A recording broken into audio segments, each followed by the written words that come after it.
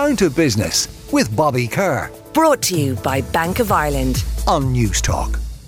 Now, solving the housing crisis and achieving targets with regard to the Climate Action Plan and the National Development Plan will require a huge effort on behalf of the construction industry.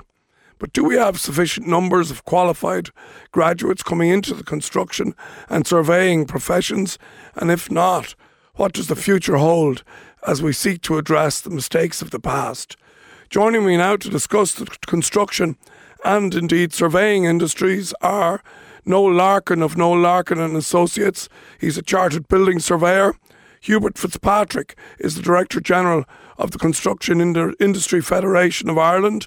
And Kevin Brady is a chartered quantity surveyor. He also joins me here in studio. Hubert, I'm going to give you the first word because I'd like to, maybe if you wouldn't mind, setting the scene for us broadly about the construction sector, number of employees, value of trade, etc. Just to put it in context for us, if you would. Morning, Bobby. Yes, we've a €32 billion industry. Right. Direct number of employees about 160 to 170,000 people. Direct and indirect employment about 225,000 people. So it's a significant player and a major driver in how we actually deliver the requirements for the economy both now and in the future. So we have a very diverse industry ranging from main contractors, specialist contractors, house builders. So it's very diverse. Yeah. But it has been very innovative and very competitive industry. So the industry has had its challenges in the past. Over the past couple of years since COVID and the war in Ukraine, we've had major challenges in terms of inflation, challenges in terms of the supply chain. Those challenges are easing somewhat as we currently speak, but we must look at the needs for an economy of our size. We've a growing population. We've in excess of 5 million people now in the country. And are we failing that growing population by not being able to, for whatever the reasons are, for not being able to keep up with demands in relation to providing adequate housing? Well, the industry is delivering. What we have now is we've a growing population far in excess of what was envisaged in the National Planning Framework.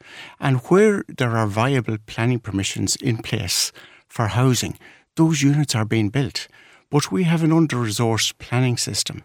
We've problems in on board Planola and we've problems in the local authority system. So we need to ensure that we have an adequately resourced planning system that can get through the entire planning approval process for both infrastructural projects, private sector developments and housing developments, and get through that with certainty. We also need an adequately resourced court system to deal with the extensive judicial reviews that we have underway at the moment that are delaying developments. So are you saying, Hubert, that if projects are produced with planning permission, shovel ready, as they say, ready to go, they can all be delivered? And they're viable. Okay. They have to be financially viable and they have to be affordable.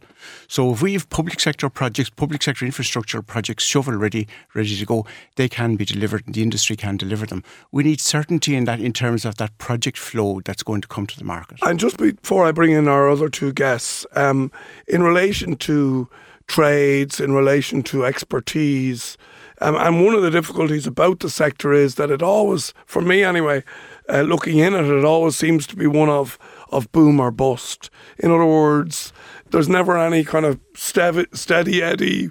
You know, there's always a crisis of either boom or bust, and we're sort of in between that at the moment. So, in terms of available skilled labour supply, have you enough people to do what society needs you as a sector to do? It is a challenge.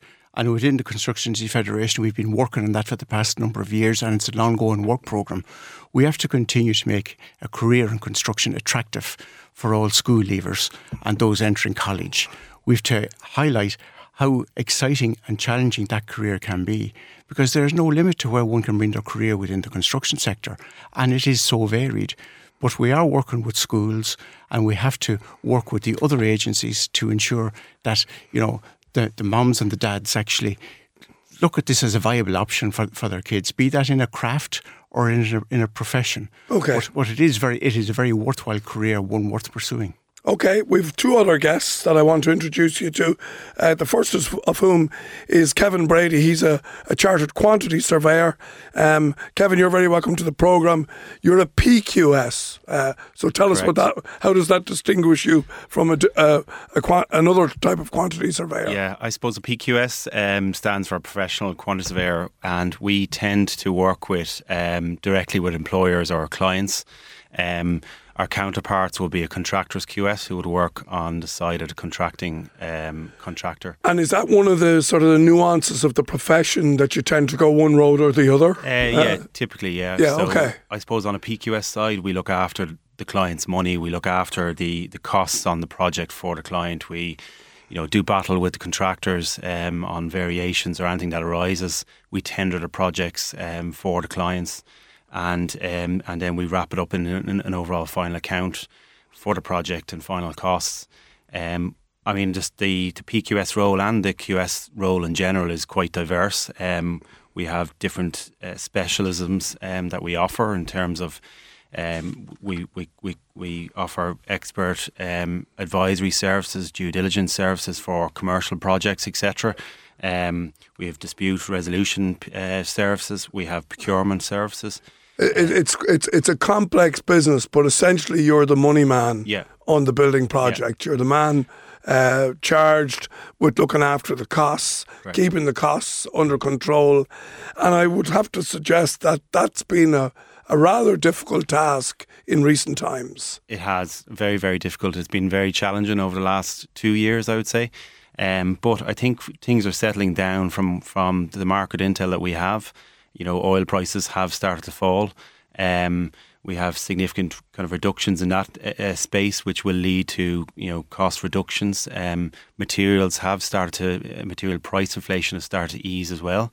So I think material price inflation will likely ease this year. We'll see a significant ease. Hubert mentioned there earlier, Kevin. That projects have to be profitable to proceed, and that makes sense, if we're all in business to make a profit. But with the costs as they've been running, the building costs, the supply costs over the last couple of years, as you say, has that put a lot of projects that would have been viable in another era that they just don't get built because no one's going to make any money on them? It has affected instructions. Now we're seeing that kind of slowly returning. So instructions have been given on projects because the viability has started to come back into it.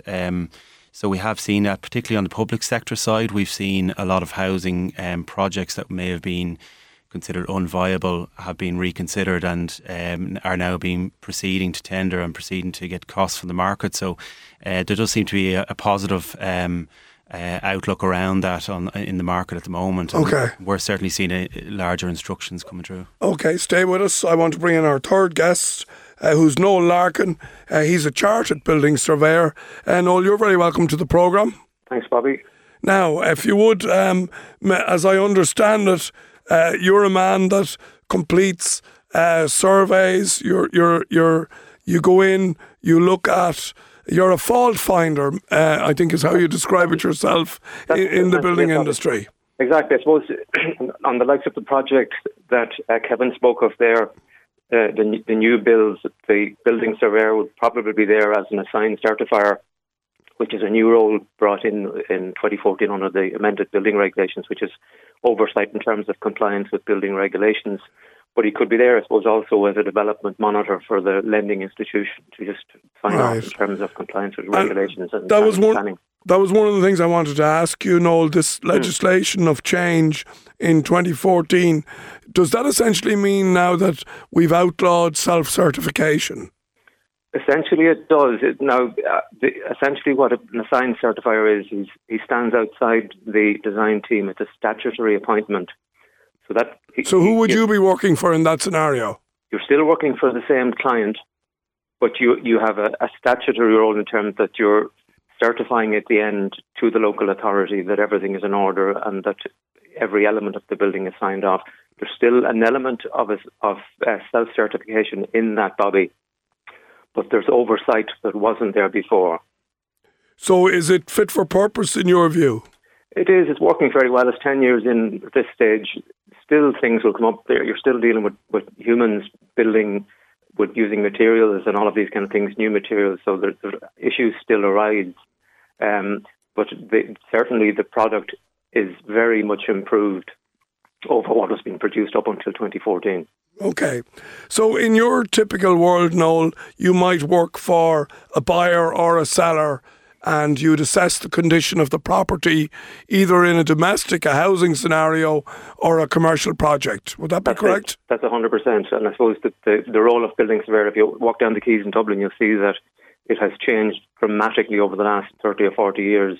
And I suppose the role of a building surveyor has evolved to help upkeep these buildings. So we'd be involved there in terms of repair and maintenance, defect analysis, landlord and tenant issues in terms of repairing obligations. So the building surveyor is a very broad profession, but dealing with the built environment.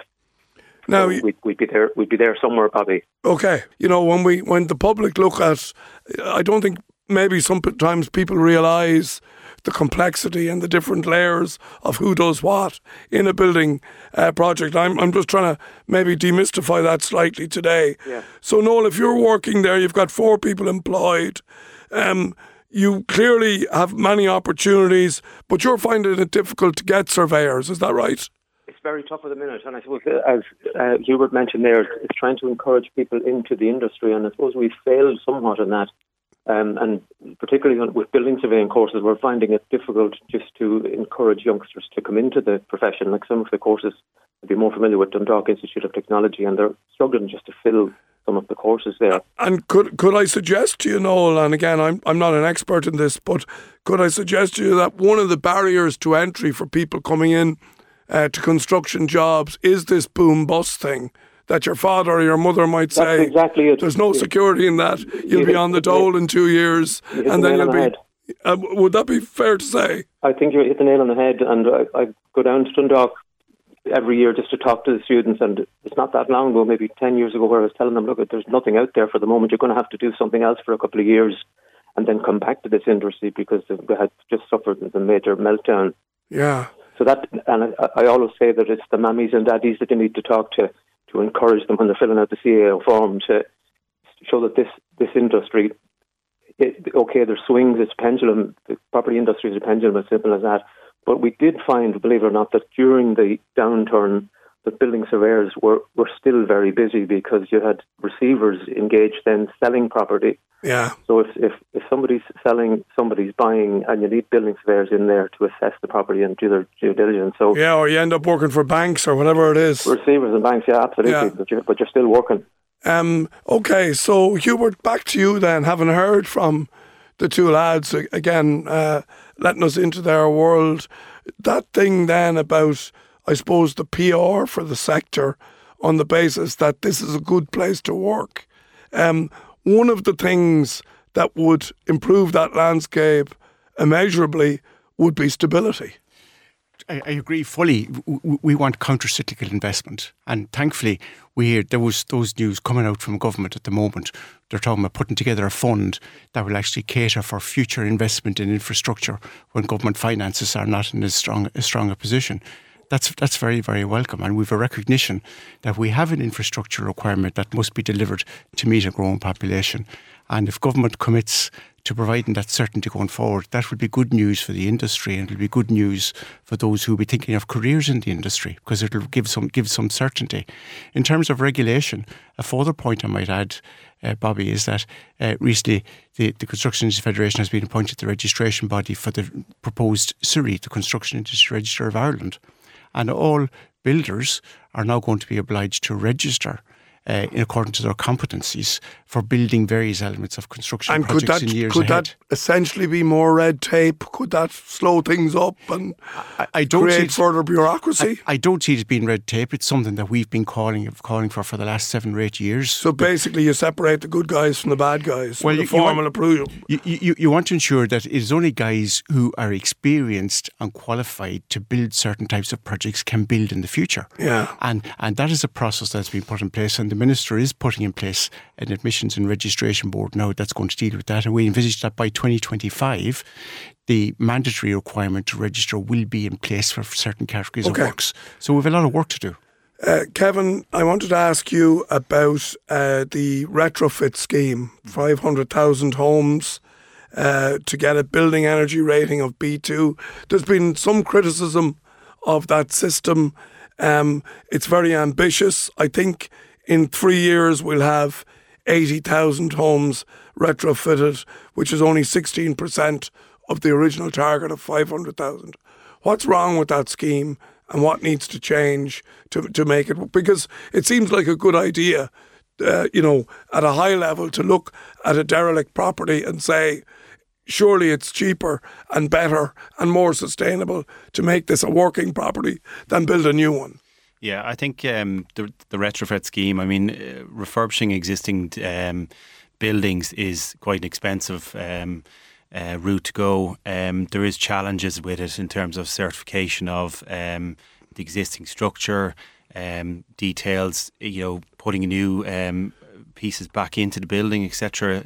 It costs a little bit more money in terms of doing that. So there is a pressure around costs on that as opposed to... And as well, as you'll know from your world, the unknown when you go into some of these buildings, you don't know what you'll find. And as best you do your surveys, you get your design to a certain extent. There's inevitable going to be issues that do crop up around that. We can't provide for that, say, from day one. We can build in, say, contingency funds and provisional sums for things.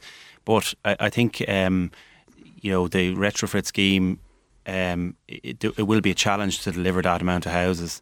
But I think, I echo Hubert's comments that the industry is responding as well. So hopefully we do hit targets there.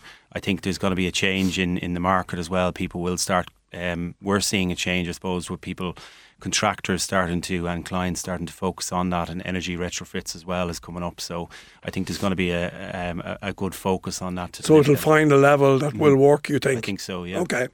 Last word to you, Noel, in terms of your business. You're a proud surveyor, you like what you do, you've no shortage of work. Where does the future lie for you and your business? Thank God, no shortage of work. I suppose we're holding tight at the minute, Bobby, to say it's hard enough to recruit.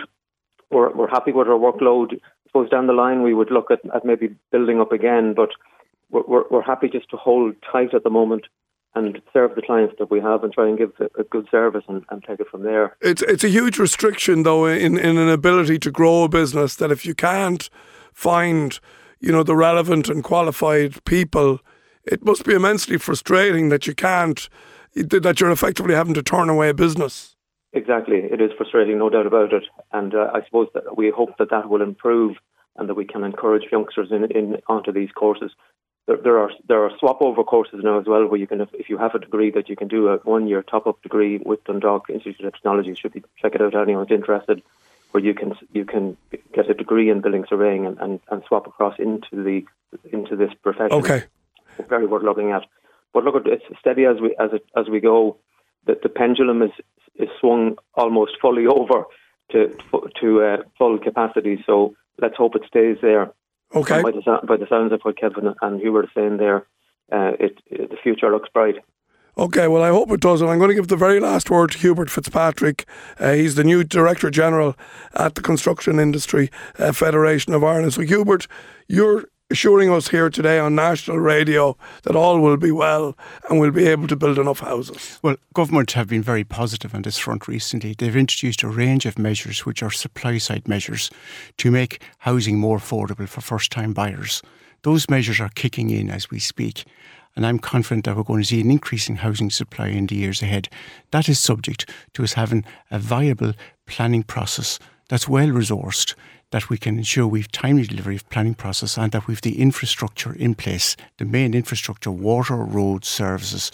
And with that in place, I'm confident that we can deliver in the future. And I'm interpreting that as saying, if the government sort out the planning, they sort out the legal, you'll deliver on the rest. We'll deliver on the rest. And we've the schemes in place to ensure that first-time buyers have the resources in order to get their deposit and be able to afford a home. Okay, I want to thank my guests. It's been, I could talk about this all day, so I'm sorry I have to cut the conversation short. But I want to thank my guests, Hubert Fitzpatrick, Director General of the CIF, Noel Larkin, Chartered Building Surveyor, and Kevin Brady, indeed, a Chartered Quantity Surveyor. Thank you for joining us this morning. Down to Business with Bobby Kerr. Brought to you by Bank of Ireland. Saturday morning at 11 on News Talk.